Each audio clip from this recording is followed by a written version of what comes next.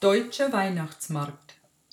Süßer die Glocken nie klingen ist eines der Lieder, die man zurzeit Land auf, Land ab auf den deutschen Weihnachtsmärkten hört. Es klingeln nicht nur die Glocken süß, sondern auch die Kassen, wenn man die Menschenmengen ansieht, die sich fast zu jeder Tageszeit durch die Stände drängen. Und es wird gekauft. Weihnachtsdekorationen, kleine und große Geschenke, Schmuck, Geschirr, Süßigkeiten und natürlich die obligatorischen Bratwürste und der Glühwein. Für Jugendliche sind diese Märkte ein beliebter Treffpunkt geworden. Sogar ein neues Wort haben sie dafür entwickelt. Sie gehen auf den Glühmarkt.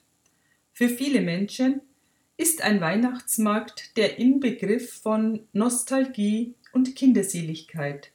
Für andere repräsentiert er alles, was sie verachten: billige Alkoholgerüche, minderwertiges Essen, unnütze Gegenstände und Umweltverschmutzung.